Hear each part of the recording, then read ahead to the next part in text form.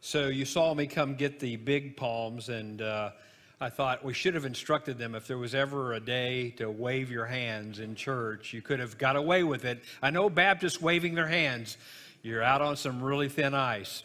But it's Palm Sunday, and if you're waving a palm, I think you could have probably gone home and talked to other Baptists, and you'd been all right.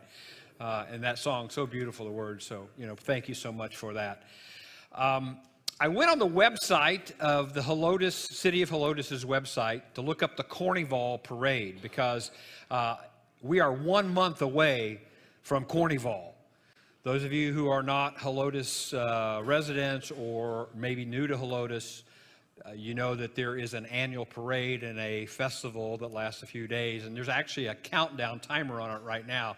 And of course, that got me thinking about parades, and it got me thinking about how many videos I have of our church and the different floats that we've put over the years. And I was actually going to play a video that has Sherry driving the gray Tundra with like a clown, like multiple colored wig on. And I thought, then she will shoot me and never talk to me again. Then there was that one I have of Mike Garcia in his big red diesel pulling the float. And me, I remember that Sunday saying, it was the only truck that could pull it because it goes so slow, and it's just, making fun of his big truck. But regardless, I want you to go into your memory banks and think of the parades you've seen over the years. They typically have fire trucks or police vehicles with their sirens blazing and lights going that kind of announce them coming.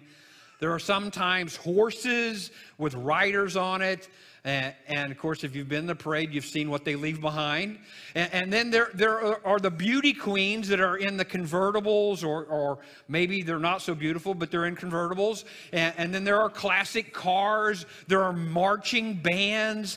There's sometimes the Shriners in their little cars or their mini bikes or motorcycles doing crazy stuff. And there are clowns. And of course, if you come to the one here in Cornyval, there's somebody throwing candy. I mean, there's almost always somebody throwing candy or some sort of promotional item. And we all get excited about that because the title for today is Everyone Loves, or Everybody Loves a Parade, right? Tried to think who that was from, tried to Google it this week, P.T. Barnum. No one really knows, but usually when it comes to parades, people love them. Raise your palm if you've ever marched in a parade or ridden in a parade. Yeah. Raise your palm if you've ever watched a parade. You've been on the sidelines. There you go. See, at least we're not talking a foreign language. Drawing upon the other gospel accounts of Jesus' triumphal entry, that's in Matthew 21, Mark 11, and then Luke 19. That's, once again, last week we talked about the fact that the account of the anointing of oil on Jesus, whether it be his feet or his head, is in all the Gospels. Likewise, this is in all the Gospels, but there are different caveats. In fact, in Matthew and Mark, we find that Jesus sends his disciples to go get this donkey, this colt, this young animal that I think Luke adds that no one's ever sat on. And today we find that Jesus gets his own donkey. He has to basically put together his own parade. But before we read John 12, I think it's important for me to back up and read for you Zechariah 9:9. This is the Old Testament prophecy that is being fulfilled on this Palm Sunday event, or this Palm Day. And you'll understand what the people are shouting. So I think I have that on there. There you go. Zechariah 9:9. Rejoice greatly, O daughter of Zion. Shout, daughter of Jerusalem. Basically, daughter of Zion or Jerusalem. He's talking about the entire nation and about the city, the children of Zion, the people of God. See, your king comes to you, righteous and having salvation, gentle and riding on a donkey, on a colt, the foal of a donkey. I will take away the chariots from Ephraim and the war horses from Jerusalem, and the battle bow will be broken. He will proclaim peace to the nations. His rule will extend from sea to sea, and from the river to the ends of the earth. All right, now you've got a little bit of context. You've set on it. Now you'll know these words will be familiar for you. So I'm going to invite you. I know you've been standing. Stand with me. It's a hard passage not to read when people are shouting about who Jesus is and Hosanna, and you know that word means save or save us now. Verse 12 of chapter 12. The next day, the great crowd that had come for the feast heard that Jesus was on his way to Jerusalem. They took palm branches and went out to meet him, shouting, Hosanna! Blessed is he who comes in the name of the Lord. Blessed is the King of Israel. Jesus found a young donkey and sat upon it, as it is written. Let me stop for just a second. I won't do it much more. I loved one commentator who pointed out, and I thought, why is this so familiar? It's almost like the nativity, like one end of the book, one bookmarker to the other end of the book. Jesus' mom and dad came to Bethlehem on a donkey, and the people who came to see him, blessed is the King of Kings. So, verse 14, Jesus found a young donkey, sat upon it, and as it is written, do not be afraid, O daughter of Zion. See, your king is coming, seated on a donkey's colt. At first, his disciples did not understand this. Only after Jesus was glorified did they realize that these things had been written about him, and they had done these things to him. Now, the crowd that was with him when he called Lazarus from the tomb and raised him from the dead continued to spread the word. Many people, because they heard that he had been given this miraculous sign, went out to meet him. So there are really two crowds going on here, maybe a third crowd. So the Pharisees said to one another, see, this is getting us nowhere. Look how the whole world has gone after him. Would you pray with me, please? Father, as we look at this familiar text, in it, we see this parade that so many of us have been content in our lives to be spectators. Today, you'll challenge us to be shareholders. And Father, remind us that this parade event is not just on Palm Sunday. It's not just one day out of the year. We are to be proclaiming, to be involved with who Christ is in the world outside of this building each and every day. Speak to us through your word. Help my words be your words. And let your people respond to the word of God. This we pray in Jesus' name. Amen. You can be seated. Thank you. So, the first point is spectator or shareholder. Everyone loves a parade, but watching is different than participating. True? Yeah, maybe. Okay. As a kid, I remember marching in many parades. In fact, I almost put up the slide. There's a picture of me in the elementary school band carrying the bass drum, swinging away, and I'm totally out of step with all the other drummers. He is so cute. Yeah, I'm so cute. Yeah.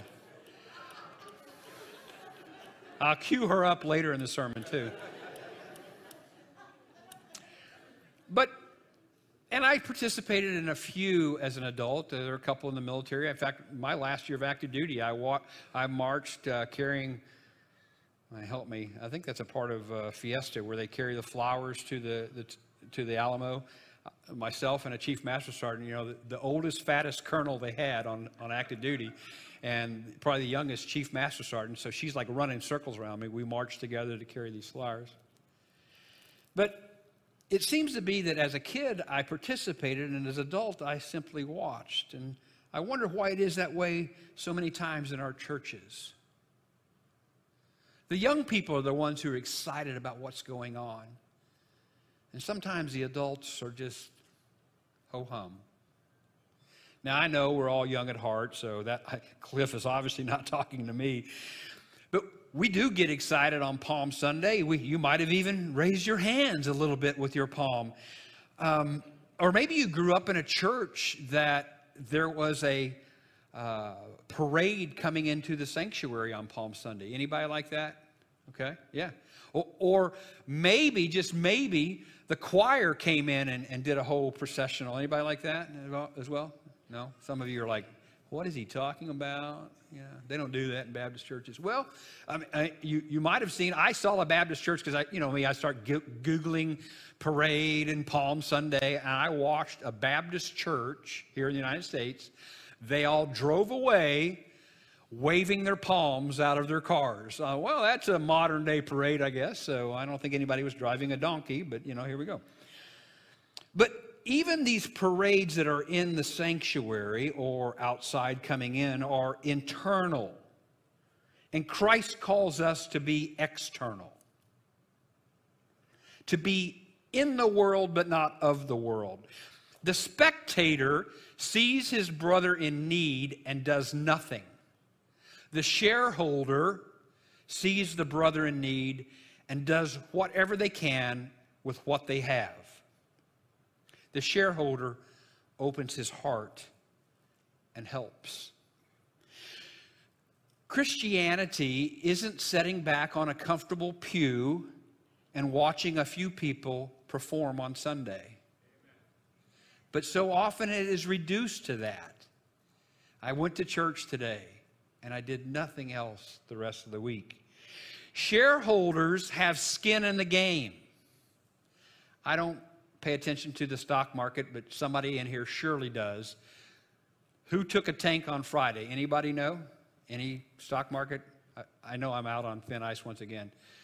If I answer that, the preacher must think I'm very materialistic. Let's just say whatever you have invested in, let's say you had a bunch of money in the bank and all of a sudden the bank failed, which happened out in California, correct? Wow, you're a stakeholder. You got skin in the game if you lost money. And that's the way it should be with our faith. Skin in the game. I am invested in how the church works, grows, leads, impacts the community, not just on Sunday. Yeah, it's great to have a great crowd. It's great to have great music. It's great that Cliff kept us awake or whatever. I got a good cup of coffee, maybe got a donut in the back. That's all fine and good. But what have you done with your faith Monday through Saturday, Sunday to Sunday?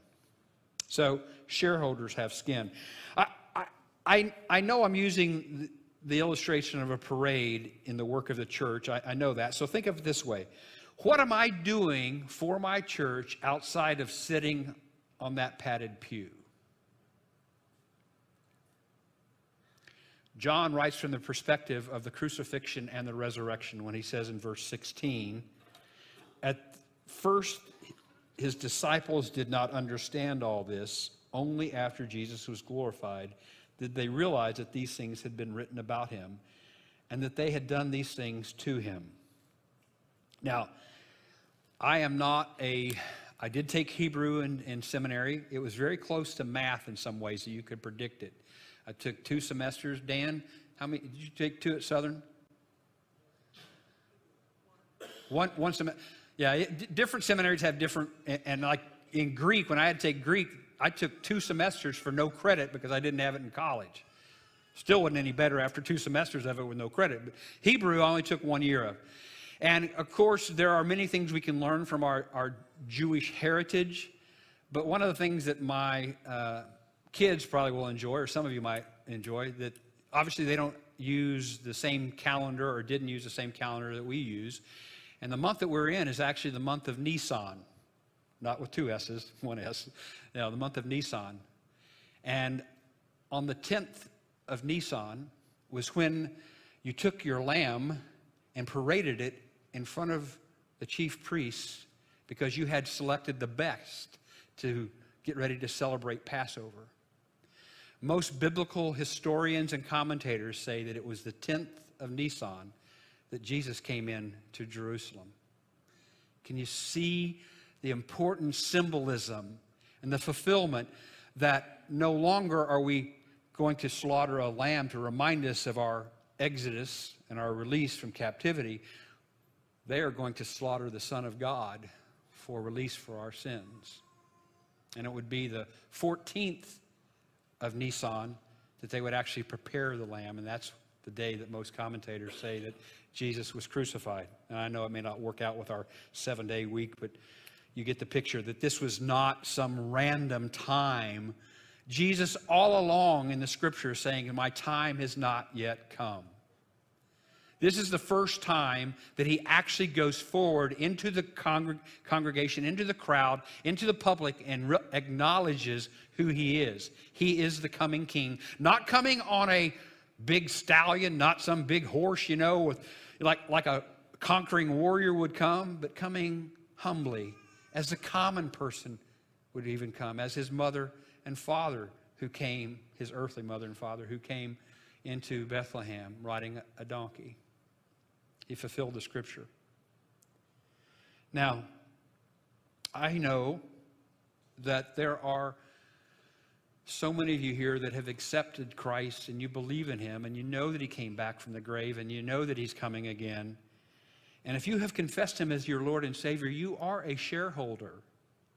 But shareholders have to do more than being spectators. For the good news causes us to shout Hosanna, not just one day out of the year. Blessed is the King of Israel each and every day. To act upon that knowledge, to share that knowledge, to love as we have been loved. Could it be that many of us have difficulties in between the parades? We haven't found that where we fit in exactly, or we haven't been able to maintain the joy of following. And that's our second and final point, between parades. Donkeys don't get into many parades. I don't think I've ever seen a donkey in the Carnival. And I even asked Marvelously Made, if you've ever been over here quiet in the mornings or even when the kids are out there playing, they have some livestock. They've got sheep. And when I asked Jennifer this week, I said, hey, could we borrow a donkey? She said, I don't have donkeys. I said, oh, well, one of the deacons said, we have plenty in the pews. They didn't. I know. It was just a church joke, but yeah.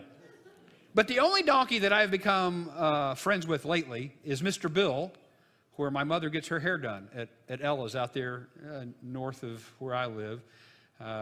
There's a donkey in the pen that he's a cookie-eating donkey. And if you come up there with like my grandson and say, we want to look at the donkey, she'll give you some cookies and you go feed the donkey. And as soon as he sees that cookie, he comes running. And he's hauling, and I think the word is bray, right? Or something like that. He is making noise as he's coming. And they have a very unique sound. I don't know why no one's ever made a horn that sounded like that. But that would, you get out of the way. And I am not a donkey expert by any means, but as soon as I saw him, I think the first time I told my mom or sister, I said, I think he's a Jerusalem donkey. And those of you, I think there's a picture. Do I have a picture of a Jerusalem donkey? Jerusalem donkeys have a cross on the back, and tradition has it that the donkey that carried Jesus, and once again, tradition, not historically, I have not proven this. God could do it, I absolutely, but it's what people who have them know or have heard, that the donkey that carried Jesus into Jerusalem that day somehow was enlightened to know that he was going to suffer and die upon the cross. And he wished that he could have carried the cross for Jesus, but he couldn't. And as Jesus was being crucified, he couldn't even look. But God saw the donkey's pain and said that he would put the shadow of the cross on his body for the rest of his life.